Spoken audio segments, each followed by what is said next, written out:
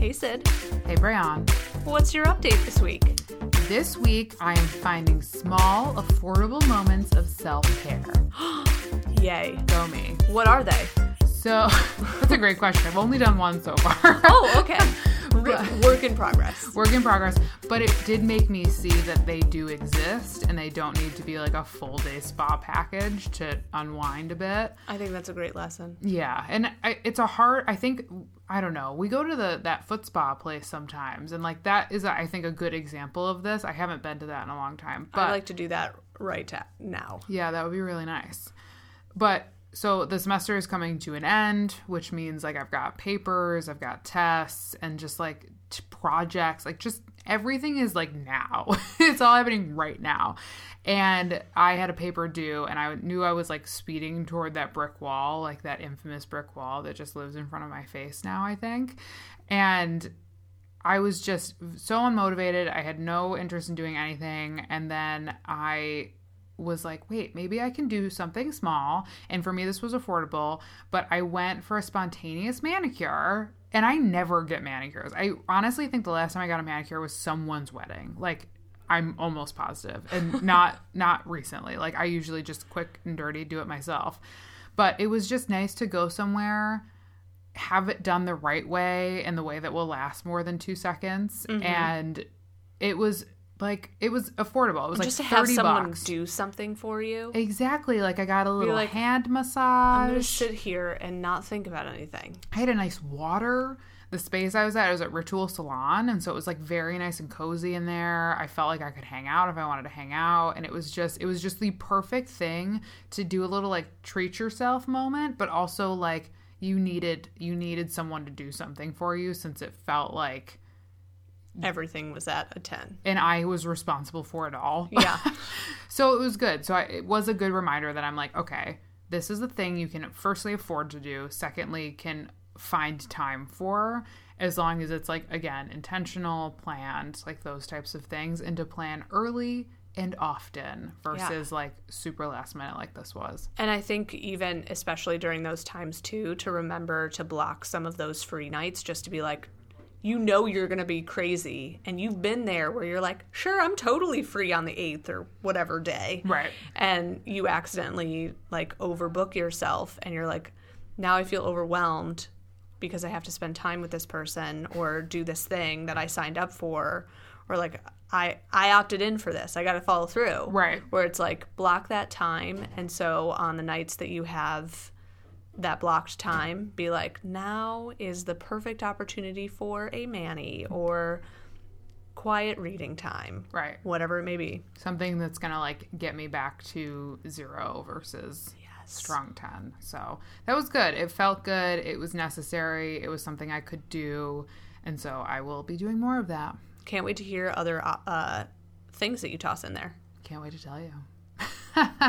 What is your update this week? I have started tracking my meal prep and recipe ideas. Ooh. Because before it was kind of a haphazard, like post-it note, notepad, written, also digital versions of things where like I would think of something and just put it wherever there was a space to document it. Sure. And I felt like I wanted to have a little bit more context around some of the stuff that we were eating on a consistent basis. Mm-hmm. So I've committed it to a folder in my notes app on my phone. Oh, whole folder. Under meal planning, so that it kind of serves as like a little bit of journaling as it relates to food, like menu development of like, what are the things on a seasonal basis that we're eating? Mm-hmm. And then also help me to maybe pull out like, oh, I've been making this same lasagna a lot. I should write that recipe down because I've now gotten to the point where like I have a system for some things, and especially when it comes to meal prep, if I have like a space where I can have a resource doc of all the things that I make, and also encouraging myself to actually write the recipes that I've created. Or that like makes so much sense. Combined from other inspirations. All those things. I like this for 2 things. I like this because it's your own form of journaling, which I fully respect. And I think that that's great because what we've talked about is like you have to find a way that works for you. And I love that this is like an energy that you want to have and a stress reliever to some degree, but also is very useful for being able to pull things back out. And second, I didn't know you could put things in folders on your notes app. Oh my gosh, I'll walk you through it. Because I have like a haphazard, very long and you're just list, scrolling and to I'm see just like when scrolling. did I So I do every week I do my workouts and like I record them in my notes app. So I just have like probably a year's worth of workout notes, and they just live there. So I did not know you could put them in a folder. I feel so silly, but that is so good to know. I will find a Tutorial. link to the how-to of that, like the easy walkthrough, and link to it in show notes, and also show you how to do it because it's super easy. I need someone really else helpful. to tell me that they didn't know that you could do that, just to make me feel just a teens better. Yeah, I didn't realize it really until I was using the computer version of the Notes app, because it's like slightly different view of it. Yeah. So that helped, and I was like, oh, this is helpful. That is so good to know. I'm excited for you because, again, I think this is a great use of your time, and again, like stress reliever plus effectiveness out of 10. Yeah, it's great. Good. Awesome. What's inspiring this week, Braun? I am giving a shout out to an Instagram account that I have discovered recently thanks to Girls Night In Club. Mm-hmm. So this is kind of like a double shout out. Double shout out. They recently posted a word sketch from... Yeah. A word sketch works. Drawing. From Hey Amber Ray. Yes. HeyAmberRae. Mm-hmm. The Ray is a pretty common name these days, so I suppose that was unnecessary. It'll be in our show notes. You'll everyone. find it. Carrying on. So I really liked the one on how to set boundaries, and I was like, you know what?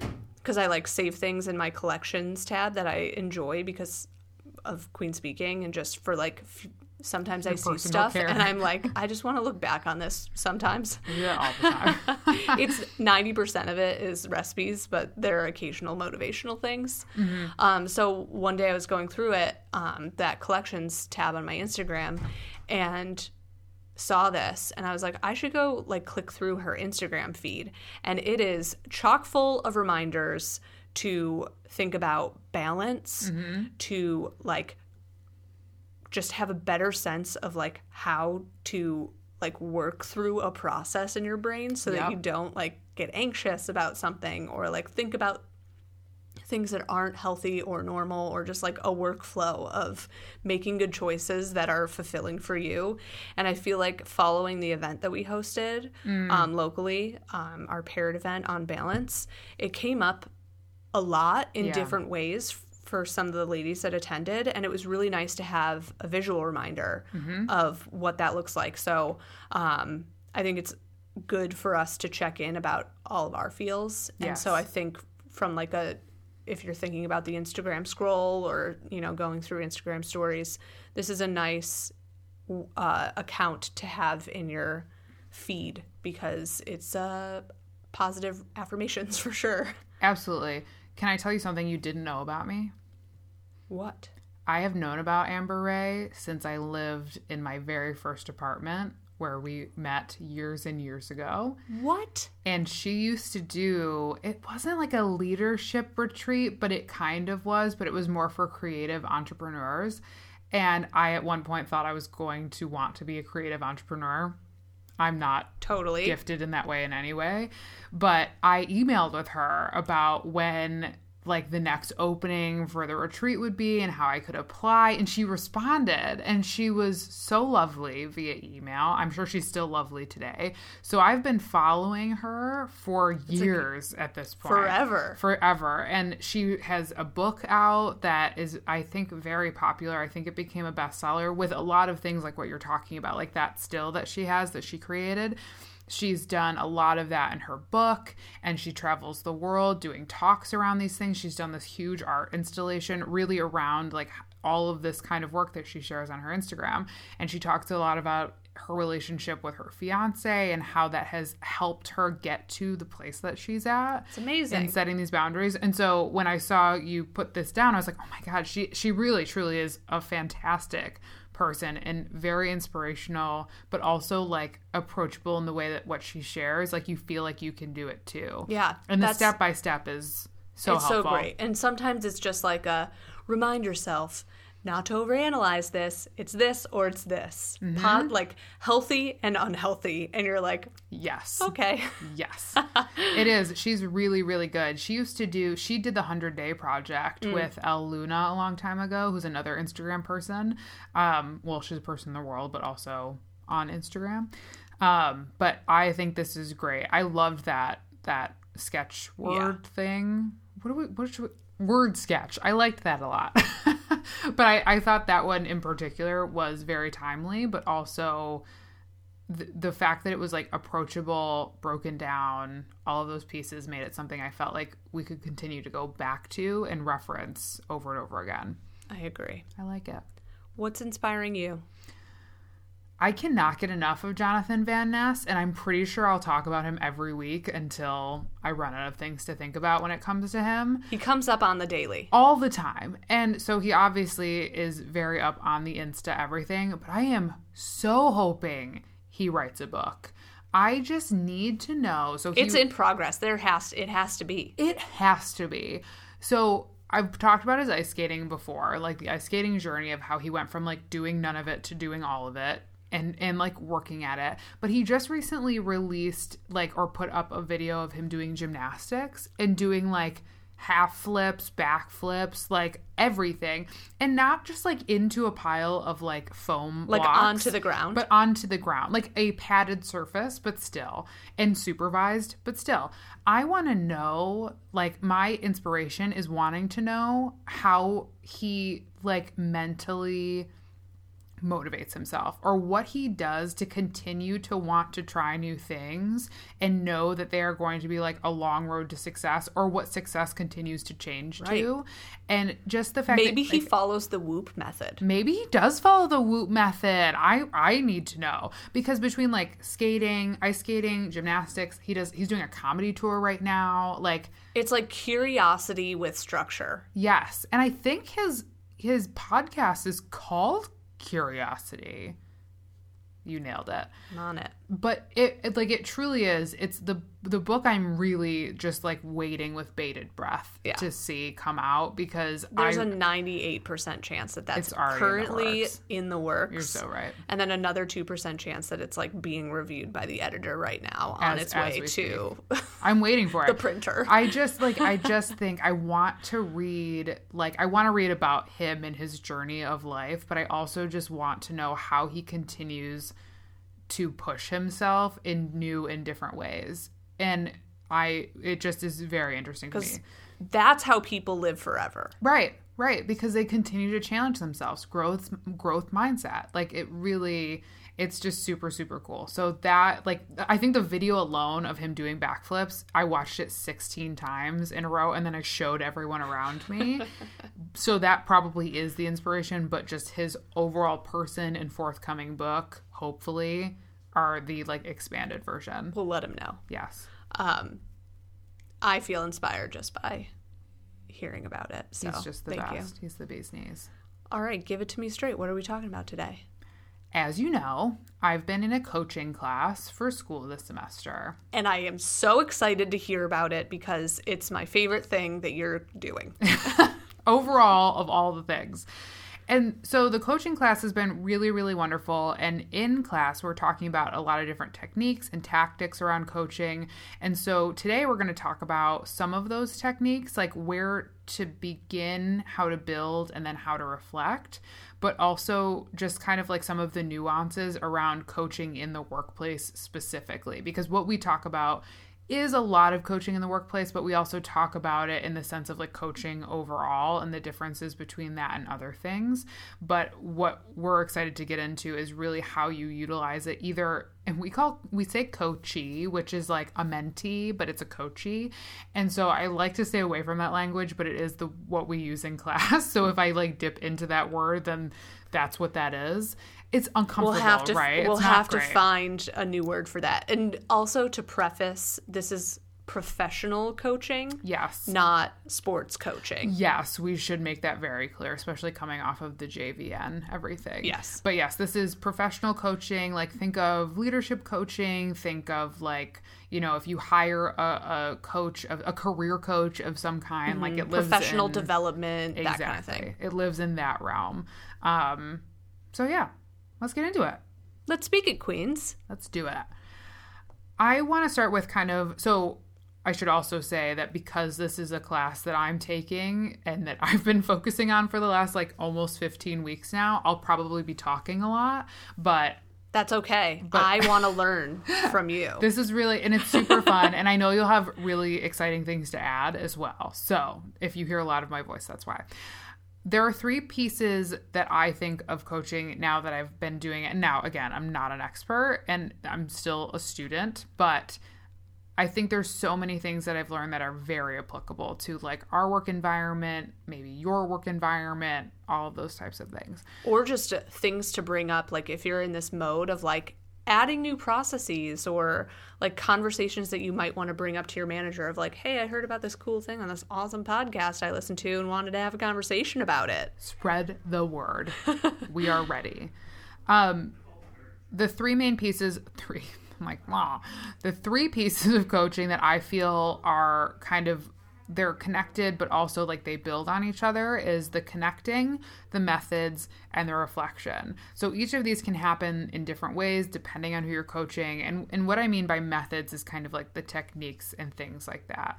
And I think I said, like, I want to be very clear. This is just a very small piece of what we've learned. We've done so much around like peer coaching, listening to professional coaches talk about their work. We've talked about a ton of techniques and how to work them in. But these are the ones that I feel like are, again, very applicable maybe to the work environment at this point. Yeah. And I'll be coming in to this conversation as an excited learner and also from the perspective of having worked with a coach and what that looks like, at least in the terms by which I've had that relationship function. That'll be exciting to hear about. And then just like because of that relationship, ways that I might have incorporated it with my team in the past. I think that's great because you're right. It's one thing, and we talk about this a lot, like it's one thing to learn things in the classroom and then a totally different to see them in action. Like executed. Exactly. The first piece that I mentioned is connecting. And so the pieces of that I want to get into a little bit more are contracting, building rapport, and boundaries. We love our boundaries. We do love boundaries. Contracting, this is like the one that helps develop a baseline for who you're working with.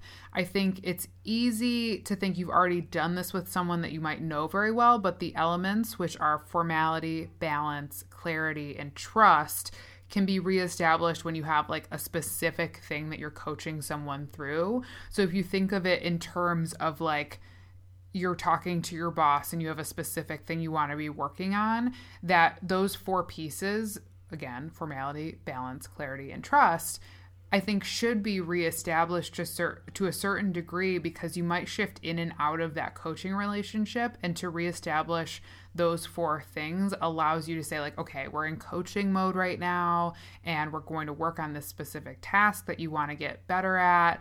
And like you work with your boss every single day, but if I'm struggling with a specific thing, I like again, like that formality and especially the clarity piece of it. I think we talk about a ton of things throughout our day, but to be very clear about what we're working on in that moment, I think sets the stage for how we move forward on whatever that thing is.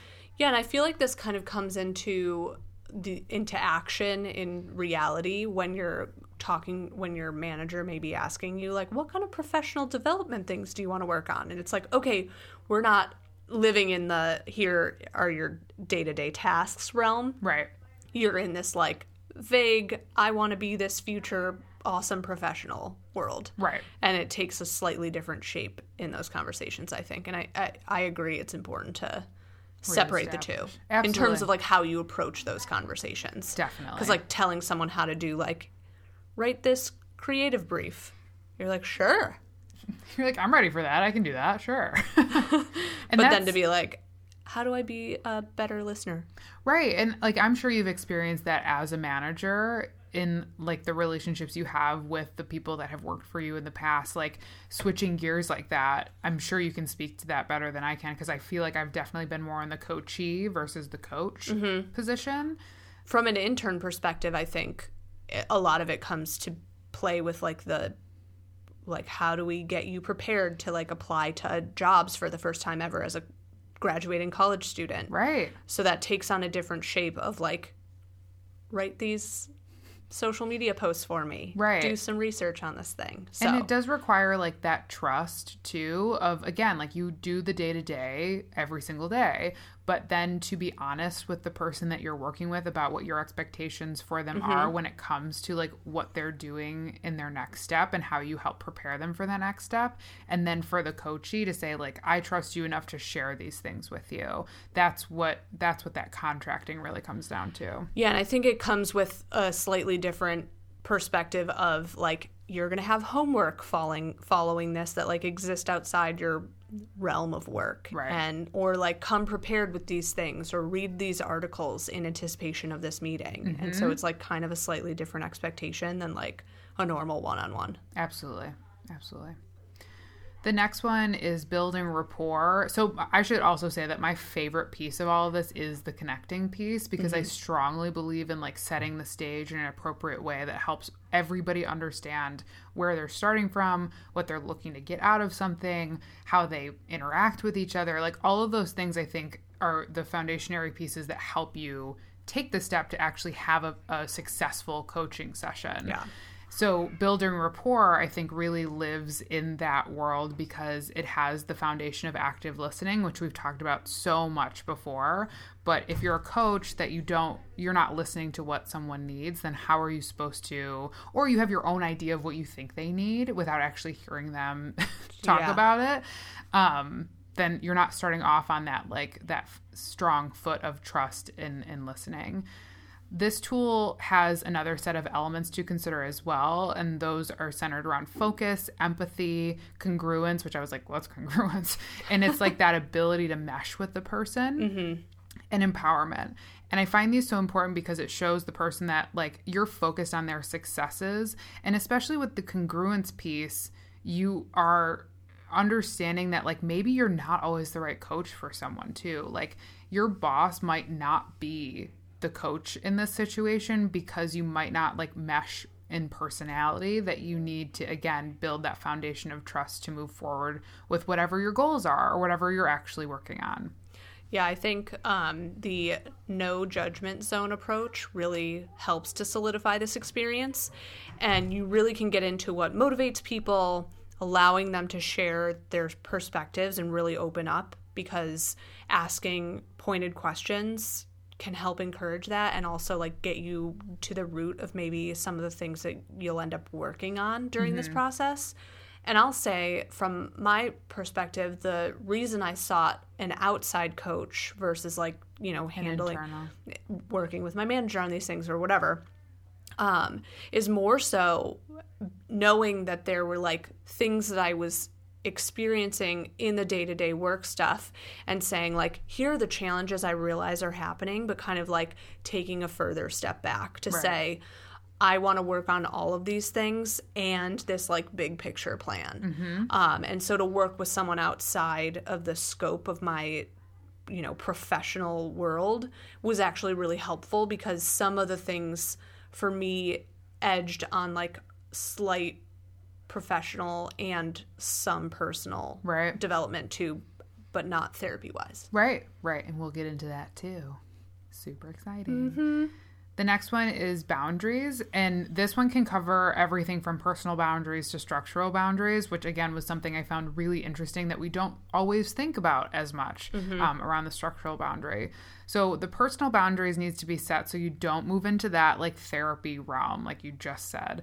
Because when someone opens up, it could get weird real fast. It really can. Not weird, but like emotional, too emotional for the situation. And if someone's not equipped to handle that or to know what the appropriate next step can be, it can get dicey quickly because, again, as the person that's sharing, if you're sharing and the person responds in a way that like makes you feel uncomfortable, you have to start back at ground zero for that like connecting piece. True. Like that building rapport, that earning of the trust, and that takes some time to build. If you're in it like a boss and like subordinate, which I hate that word, but I guess direct report situation, you might have like elements of closeness, which is totally understandable and important to the relationship. But when you're focused on coaching through like a specific thing, I think it's important to respect that personal boundary and not necessarily always bring in that closeness factor into that specific like triangle of like piece of that pie of the relationship. And I think it also deserves to be said that when we're talking about like the empathy piece and things like that, it's not to say that you should be like shut off of emotion of some kind. Like you can still actively listen, have a sense of empathy, understand that a person might be going through a hard thing without deep diving into what that hard thing is. You can offer support without giving advice, essentially. 100% agree. And it does require the coach to be in that space to say like, I understand where you're coming from. Let's snake it back to where we were before. And we had an opportunity, part of our assignment for this class was to observe a coach in action. And that was a great opportunity because I saw this happen where someone was feeling like they wanted to share something that was affecting the reason that they were even there in the first place. And the coach navigated it so well because they acknowledged it for a thing that was difficult and the person was struggling with, but they didn't offer like any kind of advice that would help them like maybe work through that thing specifically. They offered their coaching services and advice for the thing that was kind of like a byproduct of the other thing, and said if you're struggling with something, like we have these services available or something like that. Yeah, it's like if this is another layer of issues or problem that you need to address or situation, here's where to go for that. Exactly. But I think always framing it in the space in which you're coaching is really helpful. Absolutely. The other one that I mentioned, structural boundaries, I think have a lot to do with like time and space. So if you only have half an hour or something or an hour, that needs to be respected on both like the coach's side and the person receiving the coaching's side. If for whatever reason you need more time or something like that, like it's a good opportunity to like speak up and kind of say like, hey, we're kind of running out of time. Is there anything else you want to go over? Or can we make sure that we talk about this next time? And I do believe in like a buffer period if like you are back to back or something like that. Oh my gosh. Everyone should always buffer like minimum 15 minutes. Right. And it's hard. Like I feel like it's difficult sometimes when you're close to the person that you might have a coaching relationship with. It's very easy to go over time. In a professional situation, it might be a bit easier. But again, even if you're close to the person, making sure that boundary is set to say like, especially if you're busy, you're working, all of these things, like making sure like maybe you're one-on-one for whatever you're working on that week when it comes to that coaching relationship is saying, I have this hour. If you want to check back with me, I have more time later this week, but like this is what I have. Or like reply to me via email. Right. I think the other thing that really helps with this is setting an agenda at the beginning of like, here's what, not like, let's walk through blah, blah, blah, but like, here are the 3 things that we discussed following our last meeting that we're going to cover today, just so it like sets the stage for the conversation, and then always leaving at the end maybe 5 minutes to say, all right, we're coming up on time, but having that 5-minute buffer of let's talk through the homework that you need to do, or, you know, here's some things to work on, here's some things that you might take away from this, or here's some stuff to think about. Absolutely. So it's like stuff to leave you with, so it's like a natural wrap up of the conversation. And I think that's so important because you're not abruptly ending the thing. And that was the thing that I was able to observe is the coach that I was observing did an excellent job of understanding when the time was coming up and like helping the person move on to what the major takeaways were and what the next steps would be without ever feeling like that person was being rushed out the door. And they were working with a back-to-back schedule. Mm-hmm. And so it was really impressive to see that at work, to see someone respect that time frame for both themselves and the person in front of them without making the other person feel like it was their fault or that they had done something that made the time like just fly by and it was time for them to leave. It was really impressive to watch that all happen. And I think that's one of those things you want to keep in mind. Love it. For sure. Next, methods. So now we've set the stage, we understand who we're talking to, we have an agenda, we feel like we can trust this person to a certain degree. Now we're kind of moving into, okay, how do we actually do the coaching piece of this? And these were the three that I feel like I really enjoyed talking about because I also feel like they can be challenging depending on the person that you're coaching or working with or whatever it is. And they are challenging beliefs, opportunity identification, and consequences. It sounds aggressive and scary, but they're all really awesome and positive. Yes, that's what I really like about them. The challenging beliefs one was like, oh gosh, how do you even do that? How do you even do that? And it's like appropriately playing devil's advocate. Yes, which is my favorite thing to do. So sometimes to move forward on something we're working on, we really need to confront some of our personal beliefs to help us get there. And if you're in the coach position, learning how to do this well means creating space to listen and then lightly challenge how you feel could like help the person being coached and then follow up to see how that may have felt. And so that, again, that listening piece is such a huge part of this because you don't want to like override that person's beliefs or make them feel like you didn't even understand or hear what they had to say, but challenging in the way that's like not combative, but also like presenting different avenues and ways of thinking. Like, hey, have you thought about I'm trying to think of an example of one might be like an authoritative figure. You're thinking like, oh, I can't go up against them at all because of this, and this reason. Like they're so scary or they never listen or any of these things. And like, so that's a belief system that I would have as the coachee. I would think as the coach, challenging that belief system is asking questions about your relationship to that person, asking questions about if you've had an opportunity to do that in the past and maybe it didn't go well and getting an understanding for why they feel that way. What prompted those beliefs in the first place. Exactly. And then starting to think about, okay, well, have you thought about maybe doing something like this to ask for time one-on-one to better understand why they're pushing on you so hard or something like that. But again, to fully, or at least as much as you're able to understand where that person's coming from and then just lightly push back on that.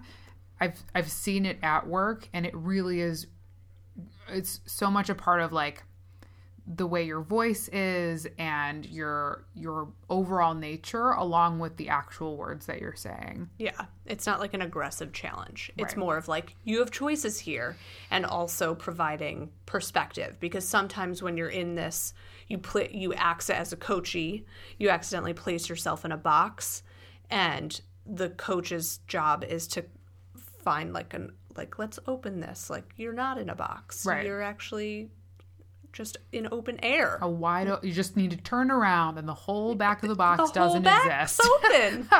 You're good. And it's so true. And I think this comes to like personal beliefs about yourself too. Like, I'm so lazy, or I like suck at this one thing. I'm never going to get better at it. And again, asking questions that might help you better understand why that person feels that way about themselves and challenge them on trying to find a different way. And I think sometimes challenging beliefs can also be asking those questions to get to know them better, so they're responding in a way that helps them hear how they feel about themselves. And even that can serve as a way of challenging that belief, is having them say out loud why they're feeling that way. Yeah, that is really helpful. Yes. opportunity identification. If the situation is feeling like continuously negative, which I feel like we've all been in that situation where it's like you've got an answer for everything, every answer is negative, every answer is like a brick wall, presenting problems as opportunities could help bring down some of those blockages for the person that's experiencing them. And so we might be working with someone who, like, out of fear or because they don't really realize it, has that answer for every single thing. And so by presenting things as opportunities, we're giving them, like you said, that way out. And sometimes it just takes someone else presenting them and not doing the work for them, but presenting something different, a different way of thinking. Like, have you thought about blah? Right. I recently read this cool article on differential reinforcement, which is basically rewarding positive behaviors in discussions like this. So you're encouraging the person when they make good progress and then not giving time or energy or space to those negative thoughts or comments or whatever, because it gently helps them reframe, because you'll respond. They feel positively when you respond to them. Right. And so they'll learn over time how to engage and like leave behind some of those bad behaviors. And this is obviously a very simplified way to like discuss this, so I'll link to it in show notes, but it's helpful in this sense because it's not outright calling out those negative behaviors or negative actions or point of view that people might have. So I think that's kind of helpful in the sense of like it's gonna be okay, and here are all the reasons why. And that goes to like the coaching relationship itself. Like if you're working with someone who continuously can't find a way out of that goes all the way back to the contracting and like what did you agree to do and where might it not be working. And sometimes we have to be honest with ourselves that maybe we're not in the right with the right coach, or maybe the coach is not equipped to like handle what we need at that point. Maybe it is something different that person is looking for, but like those are kind of signals to say like how willing is this person to make adjustments, see opportunities instead of problems with that necessary guidance. Yes. And go back to that like first stage. The last one for the methods that we're sharing today is consequences. And I like this one a lot because it forces us to answer different questions and see different perspectives because they're like kind of opposed to each other. And we're asking them to consider all sides of a thing and like whatever the thing is that we're focused on for that coaching session. So the questions are, what will happen? What will happen if I do it? What will happen if I don't do it? What will not happen? What will not happen if I do it? What will not happen if I don't do it? So in class, we're all like, what? We were all like, those are all the same question, I think? Like, what is that? I heard happen. Yeah. And that's about it. So what will happen if you do start to consider, and it took us all kind of a minute to be like, what is that? Like, why would that ever be a thing that you would do? But what it allows us to do is see things as some of those feel positive and some of those feel negative, which forces us to make different answers, even if they're asking the same thing. So I like it. It's really cool. It's really, really cool. So, and it kind of, so they're framed in different ways. So they make us focus on different parts of ourselves, emotional and practical, positive and negative, and just different ways that we can come up with different outcomes. And the most interesting thing was that like emotional reaction and the practical reaction. And I think when things feel negative, we go to the practical reaction sometimes, or actually it could go to the emotional as well. But I thought that was what was really cool about this, is if you take it slow and you don't like throw them all at them at once, but literally go like, so they were set up in a grid. So if you go box by box and ask those questions about whatever it is that you are challenging in that moment or going through in that moment, it was really interesting to see people's answers change asking the same exact question, but just worded totally different. Cool. It was super cool. And I think it's one of those things where you're like, wow, like that could really have an effect, because you can see are you reacting to things more emotionally? Or are you reacting to things more practically? Or am I more of a negative person when things feel negative? Or like just dissecting more about the way we come at problems as well. And it was just very, very interesting. I liked it a lot. The last piece of this is reflection. So as we know, we love a good reflection. We like going back. We like asking ourselves what we did well and what we need to work on and all those things. And that is just as true for a coaching relationship from the coach with the coachee and reflecting on that and like evaluating, but also the coach on their own or with another coach and having them kind of go through like, how did this go? And ask all of these good questions about like, how do we continue to evaluate ourselves so we know if we're actually bringing service to the relationship. And I think, again, even if this is like a boss and direct report situation, the boss can still do this either on their own or with their supervisor and say like, hey, I'm going through this coaching process. This is where we're at. This is where I feel like we should be going. And really getting that like outside perspective is still, and I put that in quotes because it's still valid, even if it's not like that professional coach like that you worked with.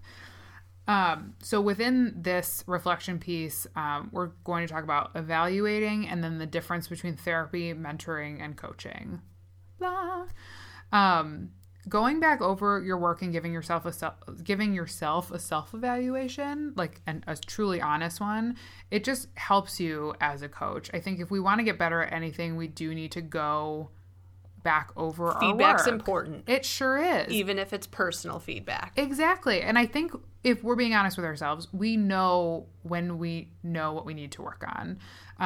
And so they talk about considering 5 levels of listening and see like what you put into action most often and how they may have impacted your coaching. And so they are listening to argue, listening to respond, listening to understand, listening to help the coachee understand, or listening without intent. Listening to argue. Yeah, every time. That sounds like a bad place to be. It is. And it's like one of those things where you're like, oh, wow, like I do that a lot. And I think a lot of times we probably land in the listening to respond. Yes. Like, because we're not aggressive, but we're also like very set on our answer already. I want to live in the listening without intent world. Yes. I like that space. But I think we want to be prepared with an answer. And so we don't want to look silly. So we're like always ready with something. Mm-hmm. But I agree. If we're listening without intent, then our answers will be so much more honest and unfiltered in a nice way and in a positive way. But we'll truly be able to hear the person in front of us and not just be jumping into whatever we think is the right thing to say. Yeah. And then there are 4 kinds of evaluation: reactions, learning, behavior, and results. And again, I think that those are pretty self-explanatory, but we react probably too quickly a lot of times. But if we are looking at those 4 different things, then we're evaluating different parts of our coaching. And I think that is on top of the evaluation process itself. To break them down into those 4 categories helps us, if we're struggling with one area or another, it helps us even better identify what that area might be. Cool. And finally, the difference between therapy, mentoring, and coaching. And we talk about this a lot in class because it's really easy, I think, to define the difference between therapy and coaching. It's not as easy to define the difference between mentoring and coaching, I think. And again, like we talked about in the very beginning, they might weave in and out of each other pretty frequently. And your therapist might also be coaching you on a certain thing. So like they can all live in the same person, but they all do accomplish different things. So coaching is like uniquely positioned to help someone find success with a specific area of their life without transitioning into the therapy world, especially because like we're talking about this from the work perspective, it would be a lot to ask a boss to be equipped to also do therapy. That's kind of, I think that's a no. That's probably not okay. I would think. I'm just guessing. That's a hard pass. Yeah. I think for me, when it came to and comes to my coaching experience, because it is ever existing. Yes. Is being in the space where the individual, the coach, is helping to point out things that are seemingly obvious and or seems like they should be. Right. But I needed gentle nudges or reframing to help get there or to better understand the situation or to see something from a new angle. And I think it's just wonderfully thoughtful and really allows you as the person, as the coachee, to own that progress as an individual. And again, like thinking back to like coach in the sports terminology is like they're a guide. Right. And I think in this sense, like that's they're just trying to like get it out of you and help you kind of like shed some of the layers. Right. Exactly. Which I think is really helpful. Absolutely. And that's why, part of the reason I guess they changed for career coaches, they changed it from career counseling to career coaching is because like those live in two very different categories. And to start to overlap them gets confusing for what the skill that's needed to perform the task is. And the person I observed did touch on the sports coaching mentality and how that very much applies in the work that they're doing and the work that a coach would do when it comes from the work perspective as well. Mentoring is different from coaching in the sense that mentoring is where like someone is relying on the experience of someone else in a specific area to help guide them through certain tasks. So again, like mentors can use coaching techniques and vice versa. But I think traditionally, and I struggle with the mentorship thing because I think it's such a loaded term, but I think that traditionally in mentoring, we are looking to someone not necessarily older than us, but to someone with more experience than us. Yes. And so they don't have to be older or younger. It doesn't have to be like that. But we are looking to them because they've either done something that we want to do or they've accomplished a thing that we then want to follow in their footsteps and accomplish as well. And coaching doesn't necessarily need to have that slant for it to live in the coaching world. And that's why I feel like it's important to also separate mentorship from coaching. Yeah, I think a combination of mentoring and coaching can be applied from an intentional perspective in the workplace. And this conversation in particular sheds light on like the how to of that and also differentiating the two in a very specific way because they do serve each other well on their own, but also in unison. From the perspective of like how you might be working with your teammates or maybe that relationship that you have as a manager to subordinate is the word that we don't like using. No, so it's gross. Team member. And I was going to say lesser than, but that's also really bad. So we're still working on our coaching. Different person than you. But a manager and a managee. Yes. Managee. That's good. I like that. But I feel like this is a fun conversation in the sense that, like, I think specific coaching questions are really helpful and just make you a better employee no matter what level you're at. And I think to have that woven into your terminology, your communication skills is really helpful. Or just to have more perspective on like, maybe this is something for me to look into. Absolutely. And there are a couple different like certification programs that exist for coaches. Some don't take any of them, but just do this work and do it well with different like assessment tools that they have like in their back pocket that they know inside and out that they then apply to their coaching practice.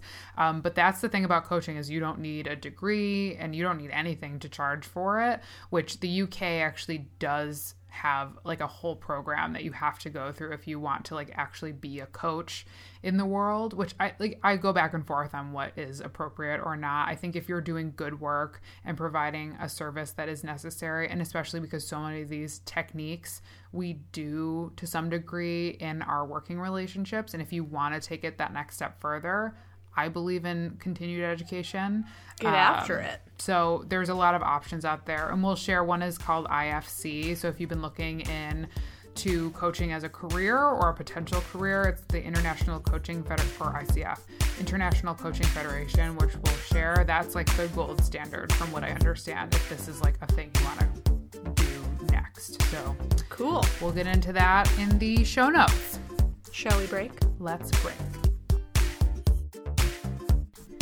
Hey everyone, thanks so much for listening this week. You can follow us on Instagram at queen_speaking to continue the conversation. And you can find episode links and show notes at queenspeaking.com. See you next week.